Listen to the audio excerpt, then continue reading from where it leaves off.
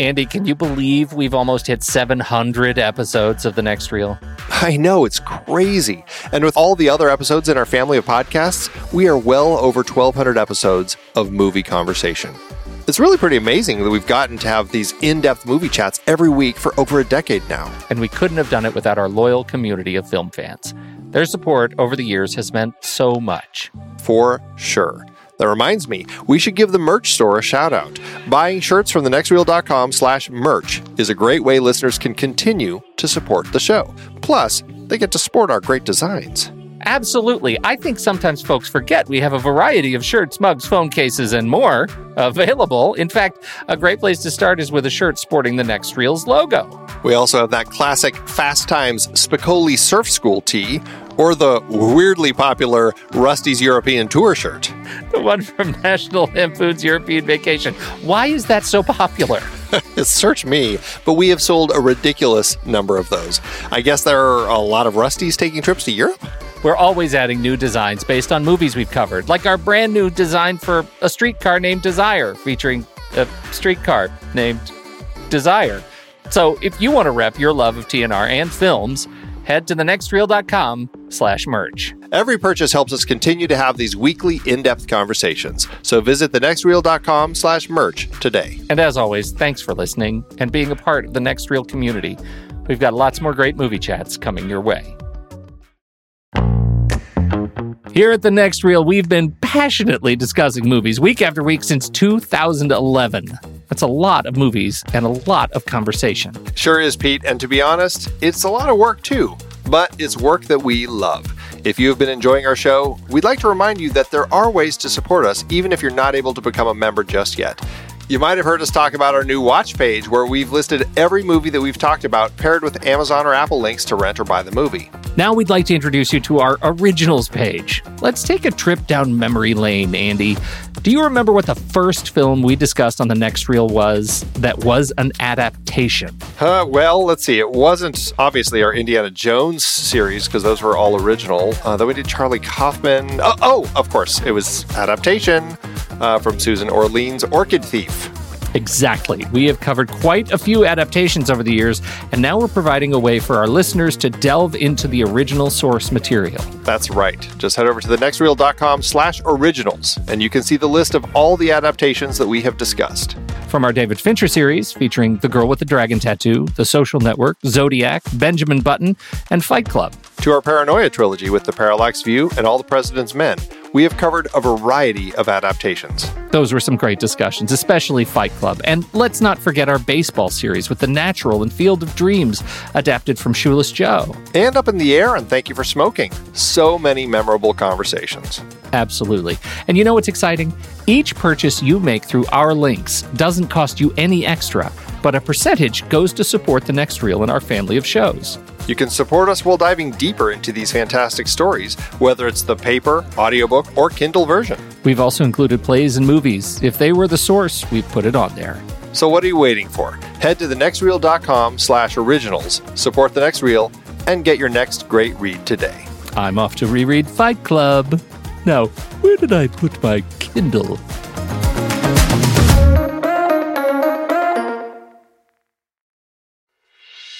I'm Pete Wright. And I'm Andy Nelson.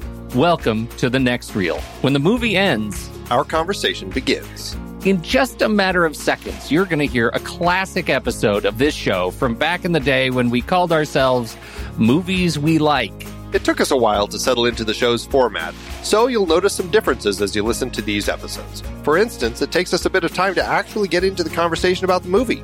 Things like that. But we're still proud of the conversations about the movies themselves, and we think they're worth keeping in the library. So enjoy these episodes from our back catalog. And you can become part of our Discord community, learn more about the show, and find out how you can become a supporting member at thenextreel.com. So thank you, everybody, for downloading and listening to The Next Reel. We appreciate your time and attention, and we hope you enjoy the show.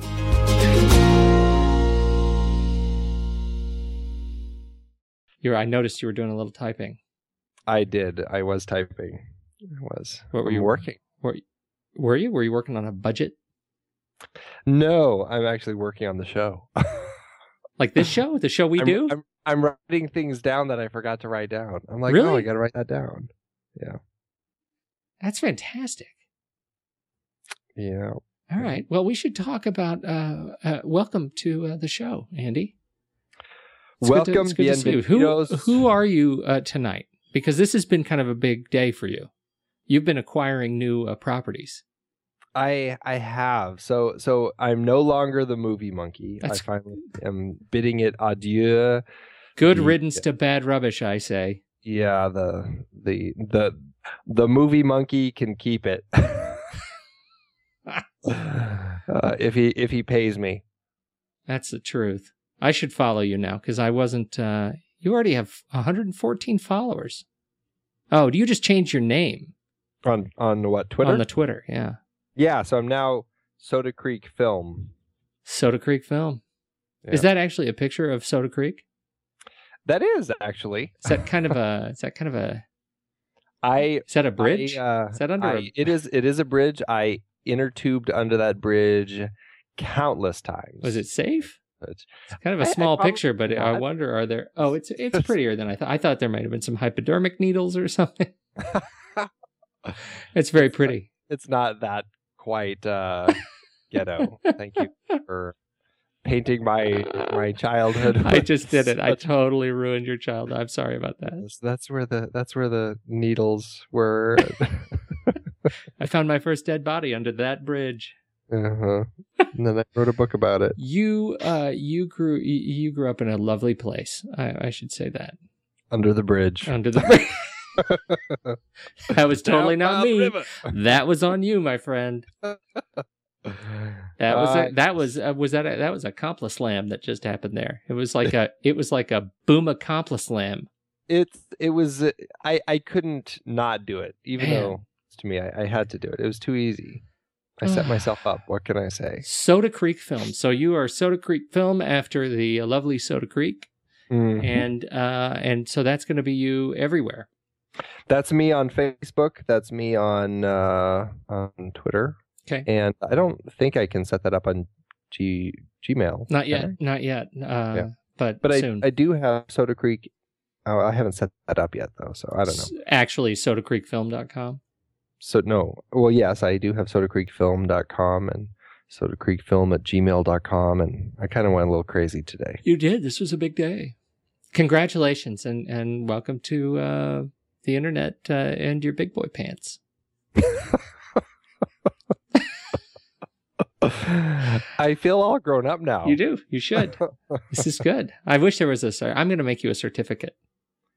Between that and getting an iPhone today. That was a big day. Yeah. Yeah. I did get my big boy pants today. You really did. Oh, man, that's good. That's good. Well, anyway. We have some other things to talk about. You wanted to talk about some trailers. I want to talk about some trailers. Do you want to talk about Stitcher first? Yeah, sure. Stitcher, we got all sorts of things I should talk about. First of all, if you are so interested, you can find me at Pete Wright on the Twitter or at rashpixel.com. Rashpixel.tv is where you'll find all the shows, the other rashpixel.tv shows, and you can subscribe to them in iTunes. We sure appreciate it if you do that. iTunes is a great way to keep up with all of the free shows that you might subscribe to through the iTunes podcast gallery there. But you can subscribe using any one of your favorite podcatching apps right through rashpixel.tv. The other is Stitcher Smart Radio. It's a great way to do smart radio right from an app on your phone. So in the Android App Store, the iOS App Store, you can download Stitcher and subscribe to any of the rashpixel.tv shows right there. And it works really, really well. There are all sorts of other shows, vastly more popular shows as well. We appreciate it if you subscribe to ours first and then the more popular shows. Yes. But whatever order works for you. Really, it's you. This is you. And so that's that. Let's talk about what we want to talk about tonight. First, we should probably talk about Spider-Man. Yeah, so Spider-Man, the deluxe 4-minute preview played this week on. I think it premiered on the opening night of America's Got Talent. So auspicious beginnings. So because as far as I can tell, America does got talent. I don't know if you saw America, it. I did America not. got it. I did not, but all the trailers seem to indicate America got it. Mm. All right, so what did you think of the trailer? Give me your honest and unvarnished opinion. Well, you know, I fluctuate with Spider-Man because of your deep connection to it. Yeah, I love Spider-Man, and I mean, yes, I love the fact that he actually is a science-minded kid. He now actually makes his own web shooters, which is cool. Do you love that, really? I do, but I never had a problem with it the other way either. And I know a lot of people did have a problem in the previous films where it was part of his transformation. He actually had, web shooters. That never bothered me, but it does kind of excite me that that's one of the big differences with this one. I always love the Lizard, and I gotta say, I mean, I'm not seeing a lot of the Lizard that is exciting me, and that to me is the most concerning thing. And I can't tell because they're not showing us enough in the trailer, but it looks like basically a giant crocodile running around with like a human face on it. Yes. Well, I don't know if it has I think the final transformation, it's actually just a giant crocodile. I mean, not saying it's a giant, but it's the human face is really gone, and that's the sad part as far as I can tell. I just don't want it to feel like that. What was that? Do you remember that TV movie from the early 80s where it was that crocodile that somebody had released in the sewers in New York, and it was like crawling around like eating kids and swimming. They flushed it down the toilet. I love that movie when I was a kid. It scared the crap out of me, but I don't want this to be that. Yeah. And the whole thing with the cop chasing him instead of I don't know. I mean, they're making some interesting changes. I like the cop. I think the cop is an interesting choice. Just if only because it's they had to pick some other characters from the characters we've gotten used to in the first or the other recent reboots of Spider-Man. Yeah. And so that's they had to do something, and it's good to focus on something else. And I like what's his name, Dennis Leary. Dennis Leary, although I'm much more used to him as a fireman. Mm-hmm. But I like that a lot. Okay, so we like the web shooters. I really like his name messes me up. Rhys Ifans. I think it's Rhys. Rhys Ifans. Rhys Ifans. Yeah. I think that's where he's the Lizard is most interesting, and those are the pieces I'm most interested. It's like when he's in mid transformation. Yeah. When he looks sort of most compelling. But once they go full CGI, you're right, it's a big crocodile running around the city. I found myself surprisingly moved by watching him take off the mask. Mm-hmm. At first, I thought that's because it seems like this is a movie that is strings of scenes of Peter Parker taking off the mask and putting it back on and then taking it on, and then asking other people to put it on and then taking it back and then pretending that he didn't take it off and that nobody actually knows who he is or that nobody has a cell phone with a camera on it. So that, I thought originally it was just sort of gimmicky, but that the scene in the 4-minute trailer where he rescues the kid from the car, I thought ended up, I expected, I thought this is a gimmick, it's not, it's dumb. And then the car falls, he, grabs the kid with his web, and there's this moment of release and relief. And I was unexpectedly moved. Yeah. It was a really great scene. No, it definitely may have its moments. So, I'm looking forward to it. I'm excited to see it. And I'm curious to see. I think I'm more curious to see how it turns out rather than excited, though. Yeah, I think that's probably true. I think Andrew Garfield is looking the part more and more. I'm getting more and more used to him not being Eduardo Saverin. That's coming around. That's true. Although I saw a meme running around on Facebook or somewhere saying that, money is the ultimate superpower, and it had a picture of Batman and Eduardo Saverin? Iron Man. No, Batman Oh. and Iron Man. So it's funny that Eduardo Saverin is playing Spider-Man. Yeah. There you go. Right. Very true. Hey, have we actually had a chance to talk about the Avengers? I haven't seen it yet. Can you believe Are that? you serious? I know. I was actually going to go see it, but I decided to do some yard work and I was outside way too long and I actually ended up getting heat stroke and I ended up ruining the rest of my day and that pretty much killed it. I know. You got heat stroke, which You stopped wanna know what stopped you from seeing the Avengers. Yeah. It sounds really You bad. live when I in tell you what I was doing. Arizona. You live Yeah. in Arizona. Did you not see this coming? Do you want to know what I was actually doing in my yard? This is the sort of thing you do when you live in the desert and your landscaping is rocks.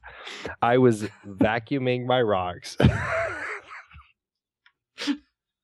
5 hours of vacuuming.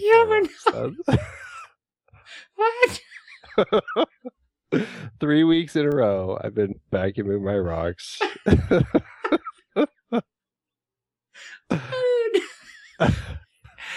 Why the? Normally, Why, you can just blow all the stuff, and pile it up and then rake it up. Wait. Well, okay. Wait. What when you say stuff? What is it? Leaves from the trees, things. I don't know. I don't know. I don't know what would move you to vacuum your front yard.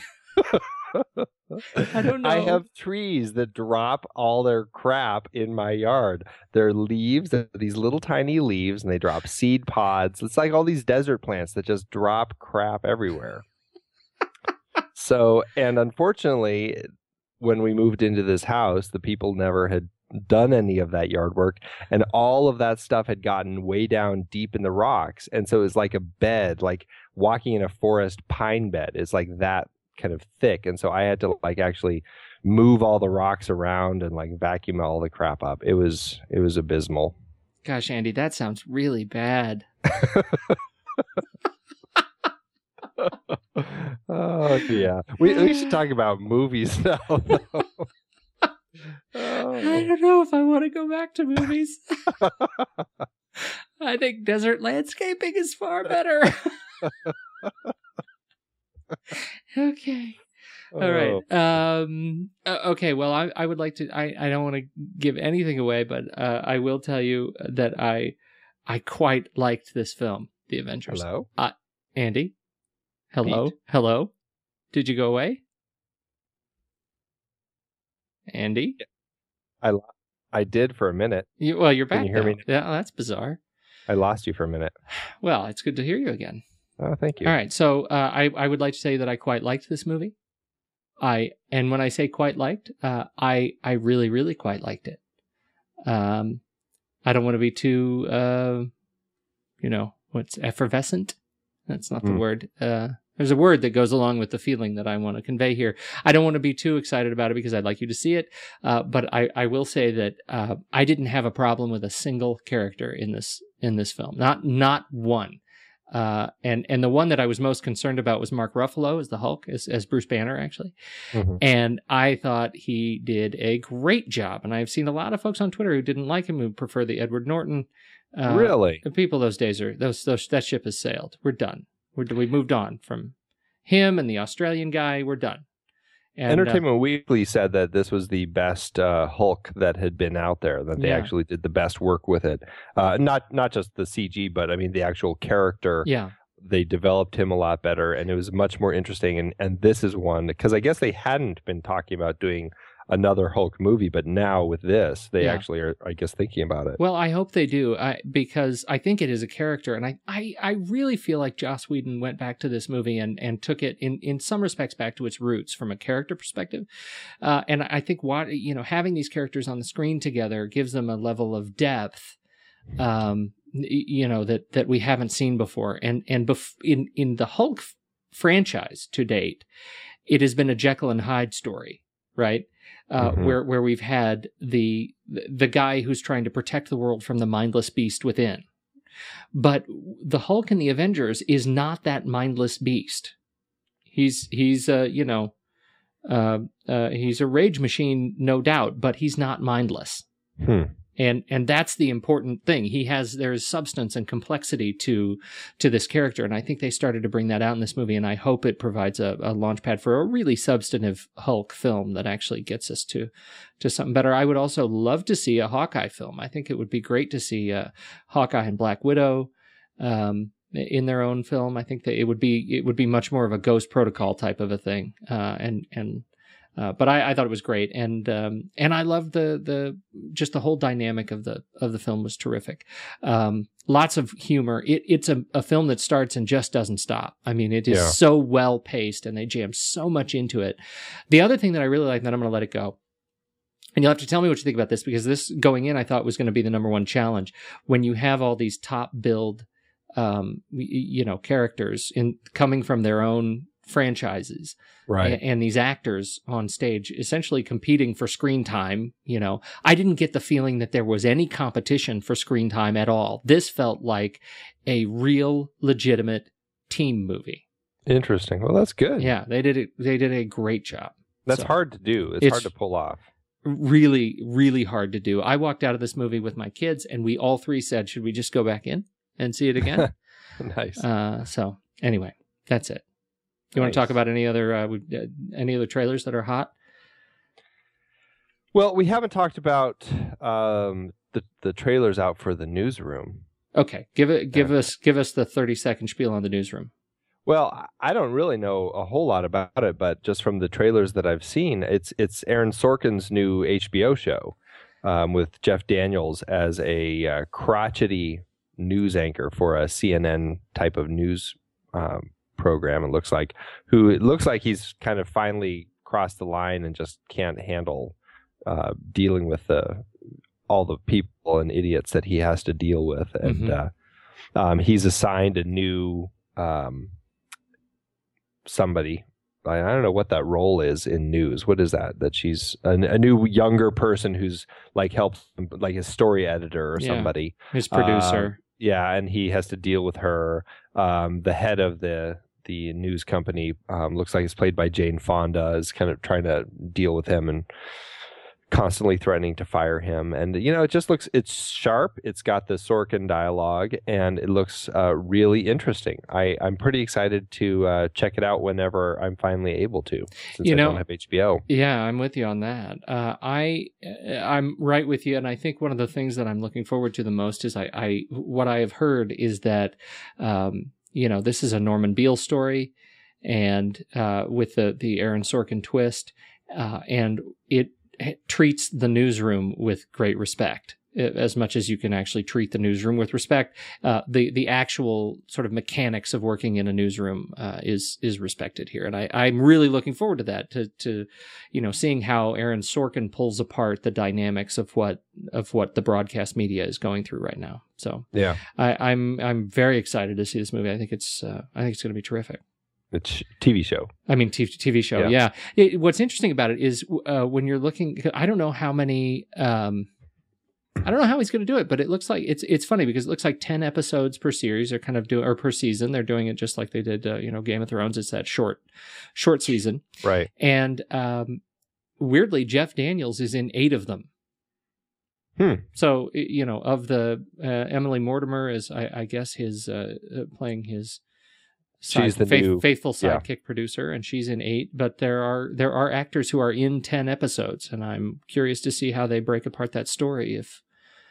So I wonder if the trailers are really focusing on him right now. Yeah, but there is another story. There's going to be a lot of different. It's going to be one of those things where we're watching all these different characters. Right. Right. Yeah. Interesting.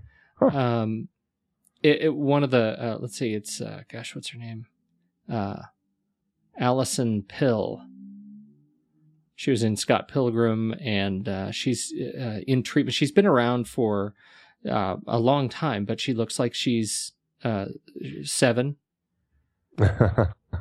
She's in this thing. I always like what she does. She's been acting since 1997, but she really does look like a 7-year-old.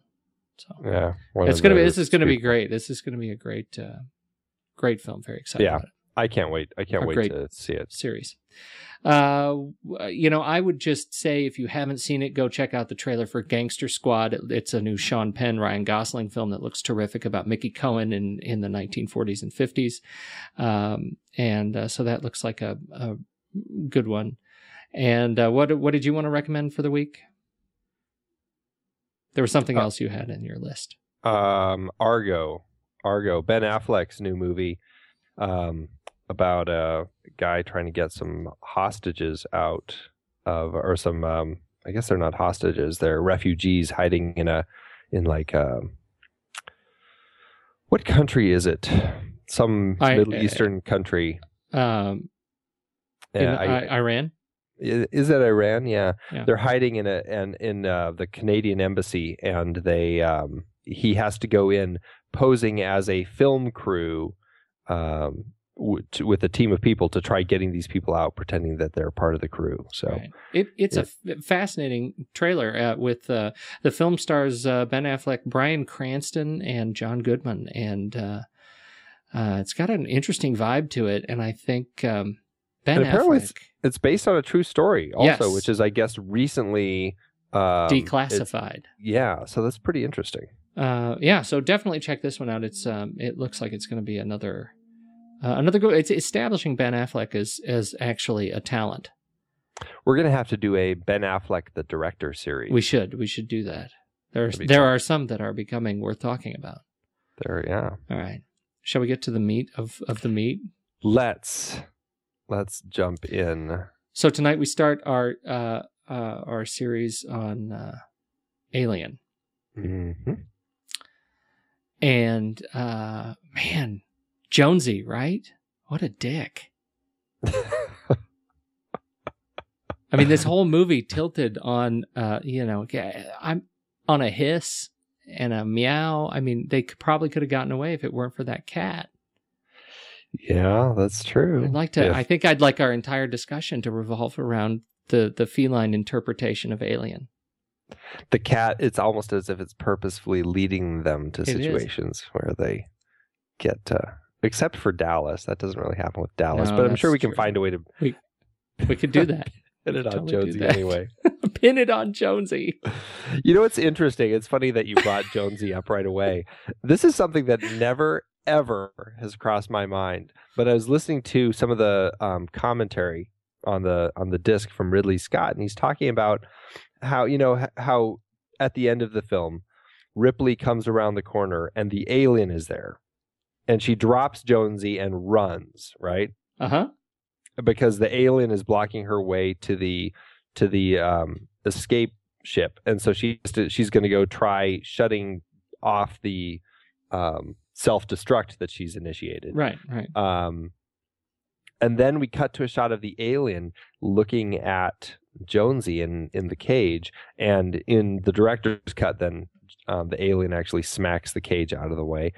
And then we cut to her, and we follow her, and she doesn't succeed, and so her only option is to try to get back to the escape ship, which she creeps back up. The alien's not there. She sees Jonesy in the cage, grabs Jonesy, and goes back into the escape ship. Now it looks like her way's clear, and she ejects as the Nostromo blows up.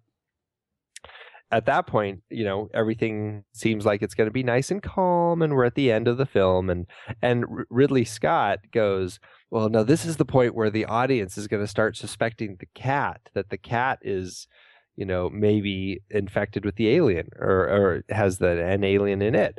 And I was like, what? That never crossed my mind, but I guess I could see that. But had that ever crossed your mind that the alien had actually been blown up in the Nostromo, and now we're afraid of the cat? Wow. No, I feel now like I've somehow been shorted on this movie. I know. It never crossed my mind once. No, never crossed my mind. Because I guess the question is, why didn't the alien kill the cat? Maybe the alien knew that the cat had an alien in it or something. I don't know. Or, as is more likely the case, the only thing in the universe that is more terrifying than Alien his cat. Well, anyone who owns a cat knows that that's true. I just got a kitten in our house, and I haven't slept in a week. And I believe it. I think that's where we're going. So why is Alien such an important franchise? This is a film that I think really took everybody by surprise when it was released in '79, because it did something different with sci-fi, and it did something different with horror that people hadn't really seen before, and it really took people by surprise in a way that advanced both of those genres in new and different ways. And I think that's why we like this story so much, is that by blending those two genres, not just, in kind of a cursory way, but really blending them where you had a very atmospheric sci-fi film that was absolutely terrifying, with things that you've never seen before, like chest bursters bursting out of people, and these creepy, like crab-like face huggers implanting embryos in them, and then of course the alien with this giant phallic head and this tongue with teeth, and just everything about it is just horrifying. It wasn't anything that had been seen before, and it was able to advance, everything after that in both sci-fi and horror films. And I think that's why it's such an important film in my mind. Well, all right. I'll go with that. That's my answer too. I think it's an interesting movie because it's a movie that celebrates specific beats. Not even celebrates. Not even the word. It's a movie where the pacing is determined by these beats that are worshipped in the film. Right. When they discover the first alien ship, right, and the Sea of Eggs. When John Hurt goes to the Sea of Eggs, that moment is it is a stunning moment, right? When the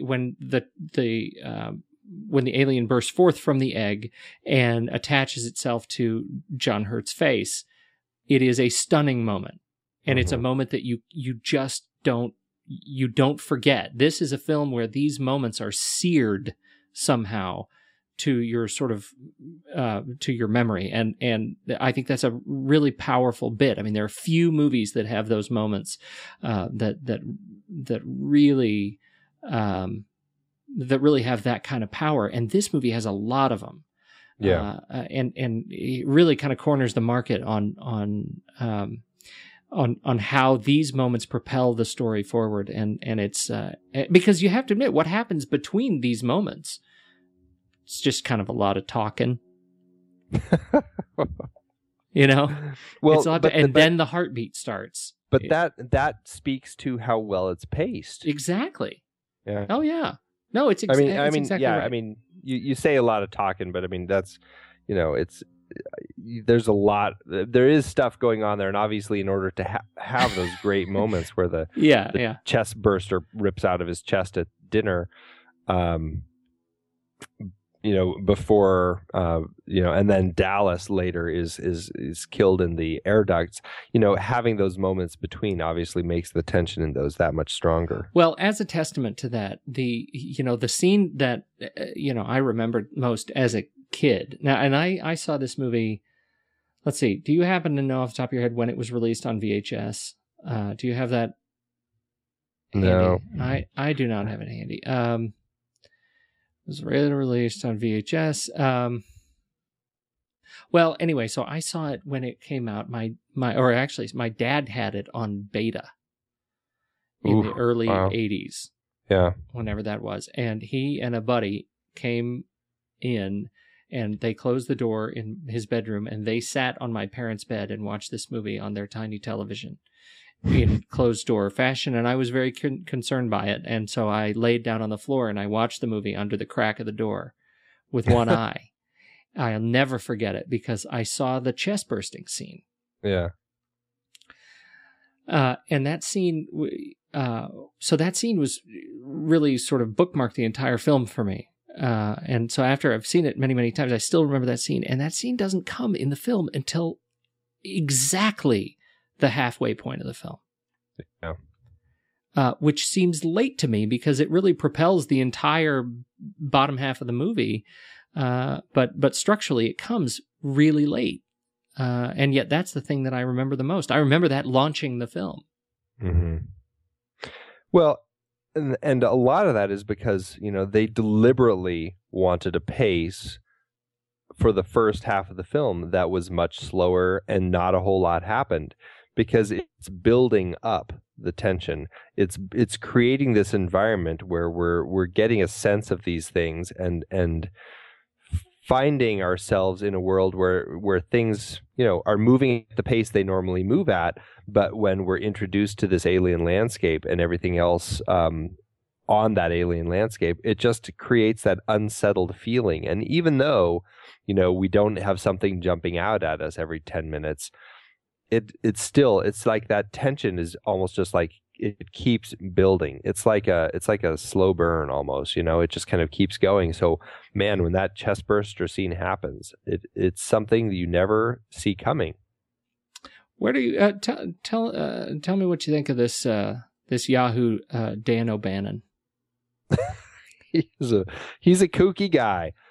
Dan O'Bannon. He's just a guy you just imagine you don't want to. I mean, he passed away, but you don't ever want to give him a shotgun and a porch because he'll guard that thing till the bitter end. He's an interesting guy. He is very quirky. He's a very quirky guy. He started working with John Carpenter back in film school on Dark Star until they had finished it out of school.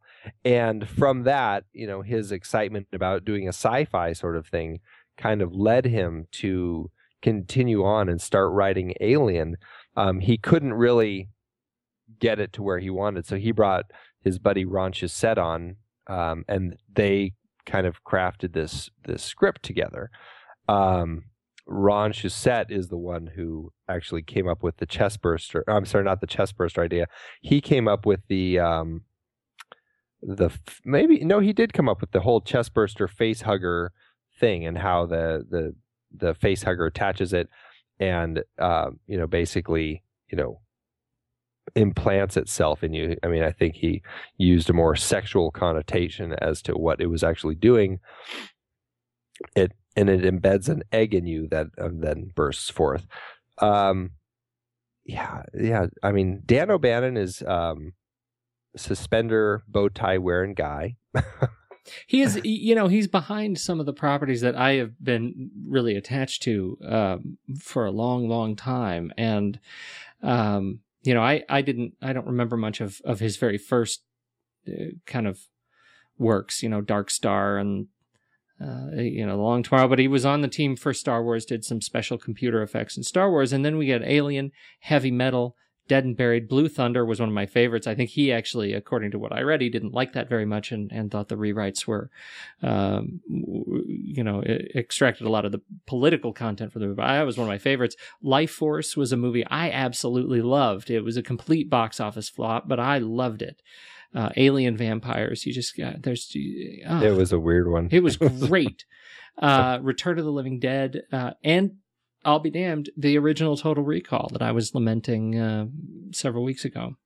He and that's actually a project that he and Ron Shusett had actually been working on since before Alien, and Alien just ended up happening first. So, he's an interesting writer because he actually got himself somehow, because he had been hired for a period of time to actually go to Europe and work on an adaptation of Dune that never actually ended up happening. But while he was there, he went to this show, an art show, and that's where he first encountered H.R. Giger's work. And because of that, he brought Giger on, and helped kind of create that whole, alien look that is so famous now. And because of that, he ended up becoming like the visual consultant for Alien. And Ridley Scott very much relied on him to be there, much to the producers' lament. They really didn't like him. There was quite a bit of animosity between Giler and Hill with Dan O'Bannon because they didn't want him. They didn't want the writer on set. Also, there was the issue of who wrote the script because Giler and Hill, O'Bannon had actually come. When they were doing pre-production, he saw a copy of the script laying there, and his name wasn't even on it. It was now written by David Giler and Walter Hill, and he was like, "What's going on here?" And so it went through arbitration with the Writers Guild, and he and Ron ended up getting shared story credit, and then Dan O'Bannon got screenplay credit, and then. There is definite work in there from David Giler and Walter Hill. Most notably, they came up with the whole idea of Ash being the robot, which ended up being pretty critical. Oh yeah, in terms of the overall arc of the film. Yeah, it was a very important point. But because of all that, there's definitely just a lot of animosity between all of these guys. Too bad they can't just play together. Yeah. Well, he's dead now. So what are you going to do, right? That's right. All right. So I think it took me a long time to actually understand what was going on in this story. Is it important to really understand what is going on in this story? Well, in what sense are you talking about? As far as the Well, and maybe it's because I now have the benefit of having seen the trailer for Prometheus, right? But I get the feeling that there was more sort of backstory in here that is not in the film, and the role of this sort of alien prime that we are to assume was also destroyed by the alien. You're referring to the space jockey. Yes. Yeah. The space jockey. They never actually, the whole concept that they had was, it was a mystery. They never really they never designed it in a way where they had backstory for that. Ridley Scott had his own theory as to what that was. And actually, I'll be curious, not having read Prometheus, not knowing anything about it other than what's in the trailer, I'm curious as to what Prometheus, how it's going to play out, because what he came up with and what he talks about in the commentary about this is that this was perhaps a cargo ship, and like a military cargo ship, and this space jockey was piloting it, and in the cargo holds were basically all of these alien eggs that they would then drop on a planet and use as a biological warfare to kind of clean up a planet or something like that. However, one of them got jarred, escaped, and attached to him, and that was the end of him. That was kind of what Ridley's theory was while they were making Alien. So I'm curious how it's going to be. I don't want to talk. I don't want to talk. I know. I don't want you to say anything. This is going to be challenging to do. Okay. So let's talk about the seminal moments. Well, first of all, let's talk about Geiger. Yeah, this film would not be anything without H.R. Geiger. An amazing, very quirky artist who draws just these horribly disturbing images that, they all kind of look this way. It's like biomechanical sexual combinations of like monsters and people and teeth and machines, and just everything has kind of this sexual overtone to it. Very creepy stuff. And Ridley Scott saw this stuff and was like, that is what I want. And he ended up, once he saw it, he knew this is exactly what this monster needs to be. This is how the ships need to be. Like, he was 100% convinced. And then Ridley Scott had to work to convince everyone else that this, I mean, not everyone, everyone at 20th Century Fox, the producers and everyone, that this would actually work. And I don't think they had seen it that way, but he won out, and good for him, because he was right. Well, enough to double the budget, the initial film's budget, which ended up being what did it come out to? What is your backroom secret budget number look like? It looks like to me at 8.4 million. I see between 9 and 11 are the numbers I have. So somewhere between 9 and 11 million in $1978 is when it was made. So not bad, not a bad chunk of change, but still, you have to admit this is a ton of movie for that budget. This is a ton of movie, and I'm just, I'm clicking, I'm getting a little bit lost because I'm looking for the original art inspiration for this piece was Giger's Necronom 4. Yeah, and if you look at the image, you can see just how. Just what a sort of asexual piece it is, and how close they ended up sticking to the original piece for the Alien model, and you can really see when we talk next week about Aliens, the parallel there that even I think cemented the parallel when it comes to the Queen.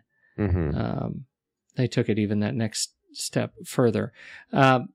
So. Really, Giger's story sort of defined how what you said earlier, how this film really pushed science fiction and horror in that new direction, and it was largely the result of the artistic impressions of Giger that helped take that to a new level of sort of sobriety, don't you think? Yeah, because it created something. I mean, I know there had been like aliens and things in other movies dating all the way back to the beginning of cinema, but they weren't looked at as anything so... It all seemed to kind of still fit within kind of our fairy tale version of what that would be. It was like modified people. Mm-hmm. And yes, the alien is a modified person, but not in a way anyone had ever done before. It was just it really made it like an alien. It has acid for blood. The life cycle is something that nobody had ever really thought about that in other films before, and that whole concept of laying an egg inside a person, and it's just stuff that nobody had seen and done, and yeah, it was wholly original. Well, I think that when you add the emphasis on the horror and the structure of the script, it is not just what you're saying, which is I think absolutely true, that you've never seen the kind of alien, you've never seen the kind of production design that's inspired, and you've never really seen a cast as sort of dirty and talented as this one, taking what they're doing quite so seriously. Mm-hmm. Right? This was very much not a fantasy film. This was people as, this was no Star Wars. Right. Completely different. And they came out in such proximity to one another that parallel is very real. This is almost a response. This is the anti-Star Wars. It is in a very real way. Ridley Scott had no intention of doing a sci-fi. This was his second film after The Duelists. Mm-hmm. And he was intending on going and making a film out of Tristan and Isolde. And then somebody told him, hey, you've got to come see this. They went out and they watched Star Wars. And he's just like, oh my God, that's what I have to do next. And somehow he got tapped into doing a sci-fi film. And, he just realized that was kind of what the zeitgeist was. He wasn't going to be this kind of artsy, European director. He needed to do something that was really connecting with audiences. And but he also never was a fan of science fiction films, and so I think that is another reason that he pushed it in so many different directions opposite Star Wars. Yeah, I think that's I think that's an interesting parallel, and it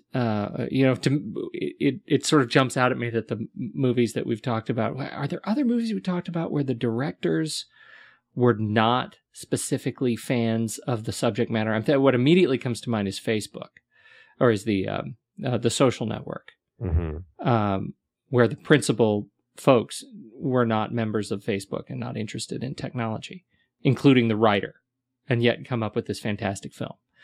And there's this one, and I'm trying to figure out, is there another list we need to make of the movies we like list of directors that actually hate their subject matter? But make a great film. But make great films anyway. All right, so put that on our list of lists that we're going to need to make. Yes, the list of lists. Let's run down the cast quickly, because the cast is really exceptionally strong. We remember this as as sort of I want to call it a vehicle for Sigourney Weaver.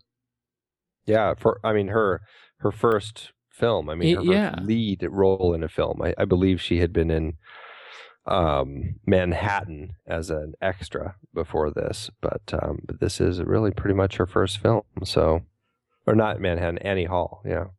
But I think what's interesting about that is that her part is not.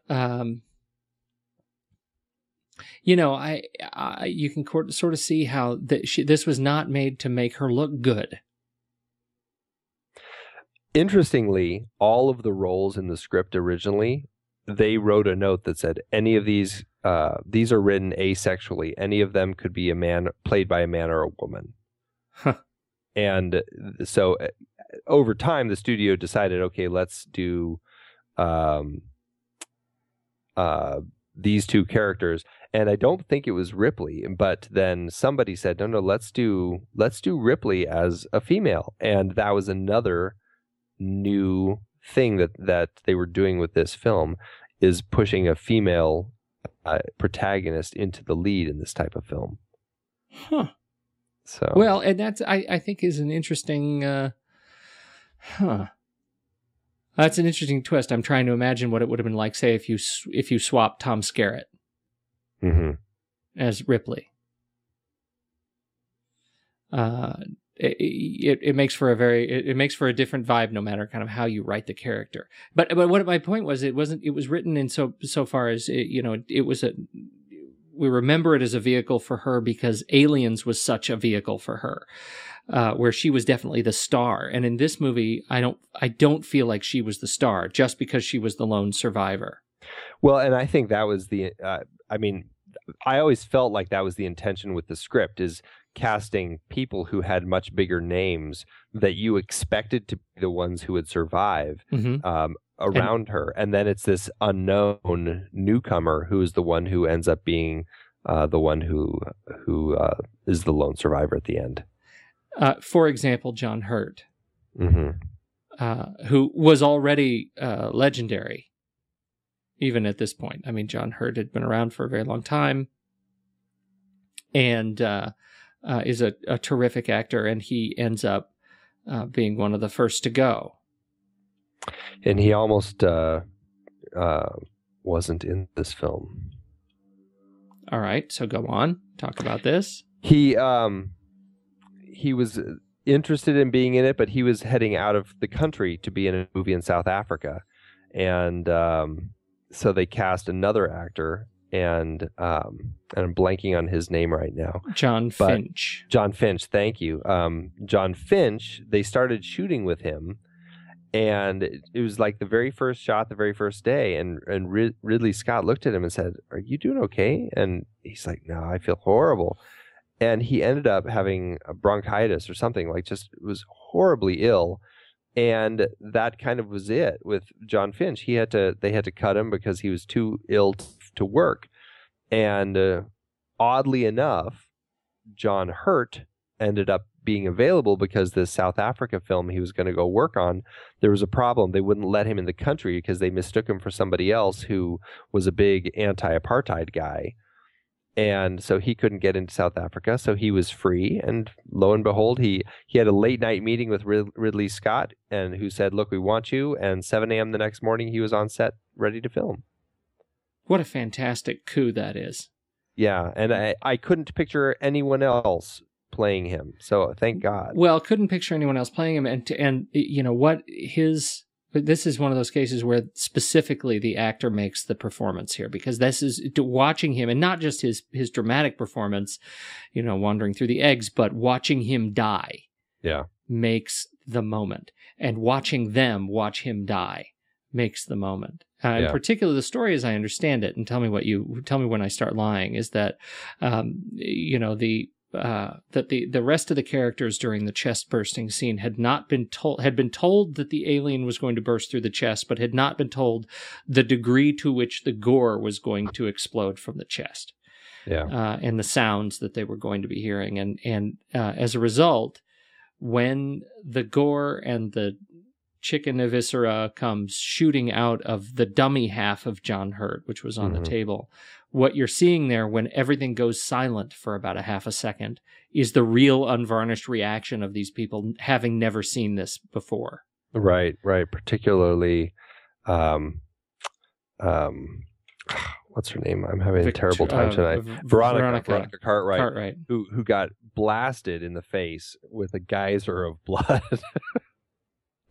and you can see her, it's this huge burst of blood just like squirts her right in the face. She freaks out. She actually steps back. She totally slips in it, like it goes head over heels onto the floor. They're still filming, so she scrambles back up and still is reacting.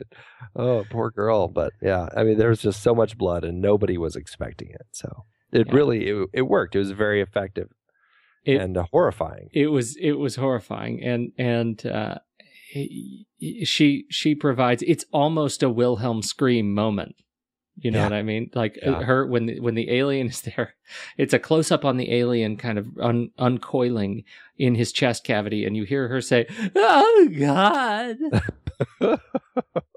And I swear I've heard that in like 1,000 movies since then. You know, that's the scream, but I can't confirm that. Oh, that's so funny. Ian Holm as Ash, the ship's science officer. The malfunctioning android. Another kudo moment that surprised everybody, and you know, if people weren't getting sick in the aisles from the chestburster scene, it was when Yaphet Kotto's character Parker smacks Ash in the head with the fire extinguisher, and his head rips off. Yeah, and he's still alive, and he's and it's android. Just spaghetti and marbles hanging out of his head. That was a horrifying moment where it is that ushers in the audience fainted. During the initial screenings. A terrific performance from Ian Holm. I think it is. I think it's one of those that, again, sort of pushes the android role in science fiction from the definitive robot that we had seen prior to the sort of you can't tell kind of android performance that actually leads to enough of to the movies to come after that actually have this as the philosophical kind of linchpin of the film is, you know, what does it mean when we have artificial intelligence that we're interacting with? And this movie, I think, was part of the shift there, pushing that theme forward in cinema. Yeah, and it's a very interesting perspective when you start all of a sudden now you're not just scared of the alien, but who else do I need to be scared of? Right. You know, because this android, for all essentially is just an element of the company that is, you know, ready to bring the alien home. All crew are expendable. It doesn't. The android doesn't care at all. Exactly. That was that's an incredibly horrifying moment in this movie, in a movie full of horrifying moments, and this one, when you actually are terrified by what you're reading on the screen after the things you've already seen, is really a testament to the thriller aspect and the suspense that they've been able to build. You know, I think the other Yaphet Kotto was terrific. Harry Dean Stanton was absolutely terrific. His jowls hadn't dropped quite as much as I imagine him here. He was the young and jowlless Harry Dean Stanton as Brett. And they both play like the the gearheads, the guys doing all the repairs in the bottom. They play that so well. Both those two. I want to talk a little bit about the sound of this film. Are you ready to talk about sound? I'm ready. The sound is amazing in this movie. Yeah. It's amazing in this movie. And you can tell, I mean, it's just about as raw as you could come. I mean, the sounds of the gurgling of the sort of mucus gurgling in the egg, and the water dripping is constantly there. And they use that trick with the speeding up heartbeat. In just about the most important suspense scenes in the film and the horror scenes in the film. Even today, how many times have I seen that chest burst? And before we started recording, I was watching that scene again with my wife, and we were both holding on to each other's arms while we were watching this. And so much of that is driven by the incredible attention to sound and bringing forward the sound effects that you just don't often hear, to the point where you can comment on them.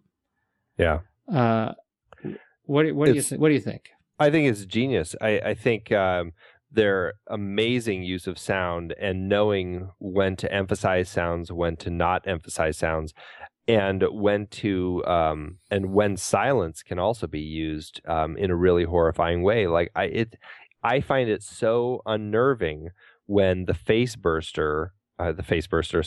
hugger first jumps out of the egg and attaches itself to I'm blanking on everyone's names tonight. To John Hurt's character?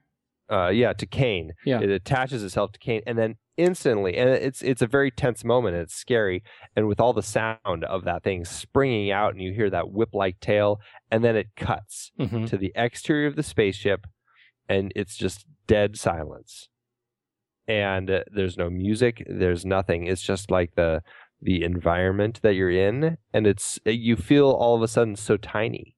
You know, it's such an interesting way to play that scene, where the silence, for me at least, just really enhances this tension, where I just feel something so horrifying is happening, and it's such an insignificant speck on this massive rock that they're stuck on. It's terrifying. It is absolutely terrifying. The last this one of the pieces that I think was so effective when Cartwright's character and Yaphet Kotto are being killed, and it's cutting back and forth between Sigourney Weaver running through the ship. The scream, you can hear the screams occasionally, but they are not in sync with what you're seeing on screen. It's like the sound is completely sort of disjointed, and it's really driven by that sort of low hum of the throb of the ship, and the lights and the emergency sounds and the gas, and the humanity is kind of taken out of it through sound. And I think that ends up being another really powerful metaphor for what is happening on the ship, that humanity is sort of being erased. And they do that all through audio, which ends up being a really powerful motif. Yeah, and you brought up the ending, and that's another thing. It's so terrifying when the ship goes into its countdown to self-destruct, and you just have sirens blaring everywhere. You've got the overheating gas spraying out everywhere. It's just like this bed of sound that all of it makes you just so uncomfortable and claustrophobic in that environment. And it works so well for this, what everyone kind of says, like a haunted house movie. You're trapped in this house trying to get out. And it's terrifying because it just keeps building. It does. So, it's really fantastic. So the movie, we've been going on a long time about this movie, but I feel like, we could talk about it much longer. What else stands out to you that you have on your list? I want to talk about the music, because in addition to the sound, I think the music for this film is so top notch, and it's so well done and horrifying. You just don't get better than this, particularly for this genre, this type of film. It's so creepy. This is the good Jerry Goldsmith. Jerry Goldsmith, one of the great J's of composing, is what I like to put him on the list of J's. Sure. Well, it is not necessarily true that, you don't have to have a J name to be a cinema composer, but it helps. But you likely will. Yeah, there's James, Jerry, Joe, John. There's all the J's. There's a lot of all the primary J's. They're all right. Great composers. What can I say? But Jerry and Ridley. So Jerry composed an amazing score for this film. What ended up happening is there was quite a bit of contention, however, because the editor chopped up his music, essentially used it almost like stock music, like library music that they pulled in, instead of putting it where Jerry had composed it for. He used it however he wanted and found things and just put things in addition to pulling stuff from when they built their temp track score. He used this was before Jerry had finished, so they found a bunch of other Jerry Goldsmith music and laid that in. A number of pieces were from a film he had done a few years earlier called Freud, about Sigmund, and they liked a couple of those pieces so much that they opted to just buy the rights to them and use them instead of the music that Jerry had composed. So, there's a lot of arguing, and Jerry was pissed, and he's a hot-headed guy anyway. And so it ended up not being a great experience for him. And if you listen to the original score that he composed, and there's an incredible release of the Alien score, the original score, the revisions he made, the soundtrack he originally released, done by Intrada, that we should link. It's a great example of what happens to film music. But regardless, the way that they ended up using it still works really well.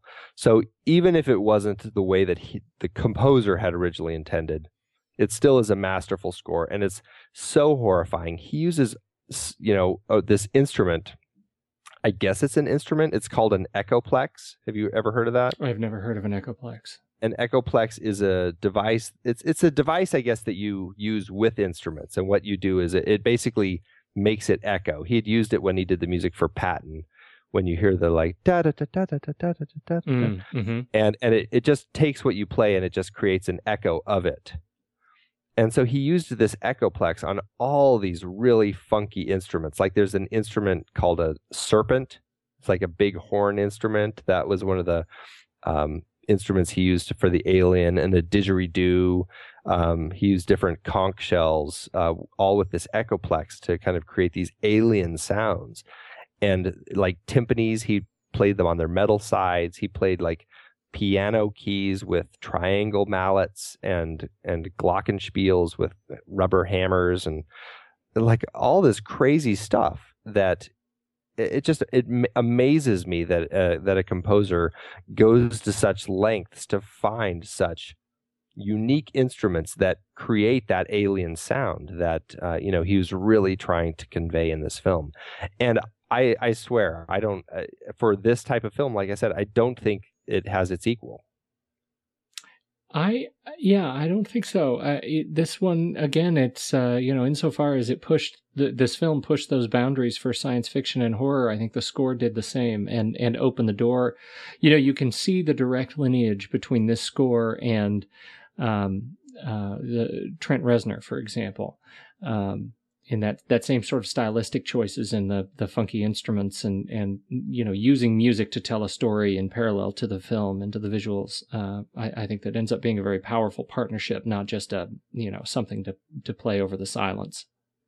Well, and it's interesting because I think Trent Reznor really wrote his music designed in a way where David Fincher could pull it however he wanted and use it where he felt best. Mm-hmm. Like he almost designed it with that stock music mentality where I'm going to create a bunch of moods and you put it where you think works best, which is a great way to compose, I guess, if you're not trying to create a solid thematic idea that's kind of moving from one end of the film to the other. And I think what happens in the film as it is in Alien is masterful. It's a beautiful score. It's haunting. But if you listen to the actual original soundtrack, you can actually hear how there was something actually moving across. There's themes in there and everything, and they cut a lot of that out. You miss that, but it still is pretty damn effective. Talk a little bit about the difference between the director's cut, the 2003 release, and the original. Well, it's interesting because Ridley Scott doesn't even really count the 2003 re-release as a director's cut. He actually says that if there is a director's cut, it's the 79 version because he felt that it works so well. He doesn't think there's anything wrong with it, and he's very happy with it. The 2003 version, however, he wanted to, or maybe perhaps 20th Century Fox marketing people wanted him to create a version that they could, get it back out in the world and remarket it. He basically wanted to add some stuff in, and he ended up actually, I think, adding 4 minutes of new material and removing 5 minutes of material. So it's actually a minute shorter than the original cut. I haven't figured out what has been taken out of it, but things that have been added. The biggest thing is toward the end of the film when Ripley is heading to shut the self-destruct off. She comes across a chamber that the alien had been using, and it actually is very kind of reminiscent of what you see in Aliens. It's got all that kind of that gooey H.R. Geiger growth all over the walls, and embedded on the wall is Dallas, who's actually still alive, and next to him is what's left of Brett that the alien has basically kind of coated in the goo and is actually using his body to create an egg. From that egg eventually will be a face hugger who will attach itself to Dallas, and that's how it would continue. So it was an interesting egg chamber thing to discover in this particular scene. It does slow it down a little bit when she discovers it, and in retrospect, if you look at that and then you look at Aliens, it kind of takes away the queen a little bit, I think that's the biggest problem with that particular scene. But it still is interesting. And then they add a few other little scenes, like the crew, when they get the SOS signal, actually like trying to track it and figuring out where it's coming from. There's a great scene when the crew is first back on the ship with Kane being examined in the medical room. You see them looking at him through the window, and Lambert is standing there watching. Ripley comes down the hall, and this is, remember, this is fresh after Ripley would not let them back on board. Right. And Lambert walks up to her and just gives her the biggest smack across the face. She's so pissed at her. So, it's just little things like that. It's not a huge difference, and it's fun to watch both, but they're not that different.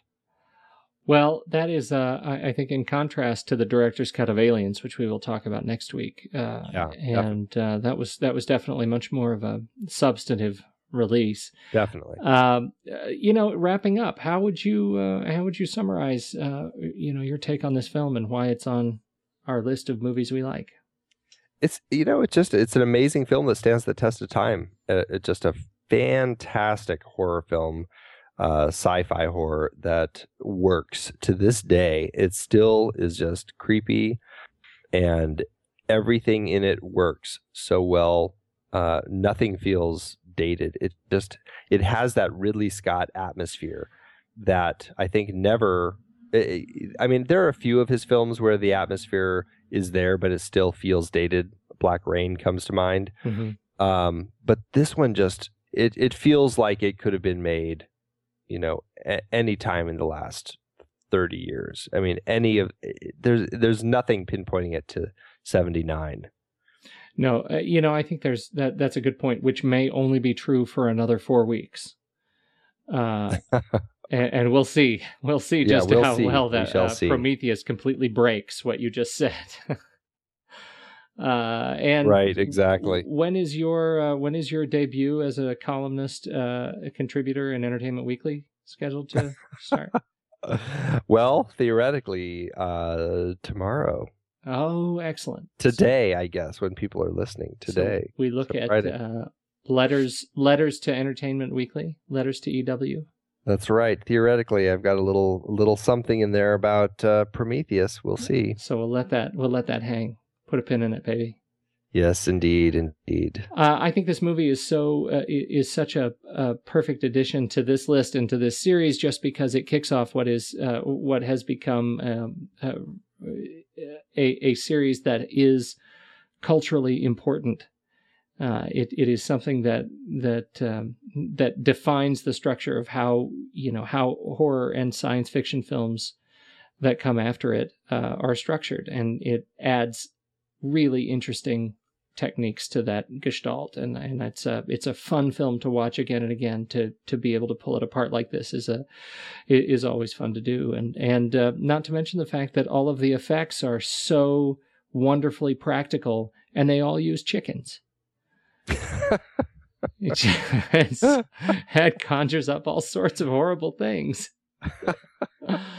You thought GMO was bad, people. Wait do you see what Ridley Scott can do to a chicken? For the face burster, God, the face hugger, when they're actually dissecting it, it's like all these organs from like sturgeon and like it's chicken. Yeah. It's like all these gross things. It's really. I can only imagine how it smelled on set. I haven't done research for a film that uses the word eviscera more frequently. Like this is, and so in this scene, the eviscera was spread about. Even Geiger, he would truck in like carcasses to use in the construction of the sets. And he had actually, I guess, requested dry bones to use, and they got a truckload of like all these wet, meaty bones, and he said it smelled so bad. I can only imagine. It's like, wow, that is like, there's some interesting stuff going on where you're building a whole set out of animal bones. Oh my goodness! Well, it's a fantastic film. Very much looking forward to the departure that Aliens takes next week. And until that, I got nothing else. I don't either. It's good stuff. Good stuff. Mm-hmm. Good night, Andy. I've been podcasting since 2006.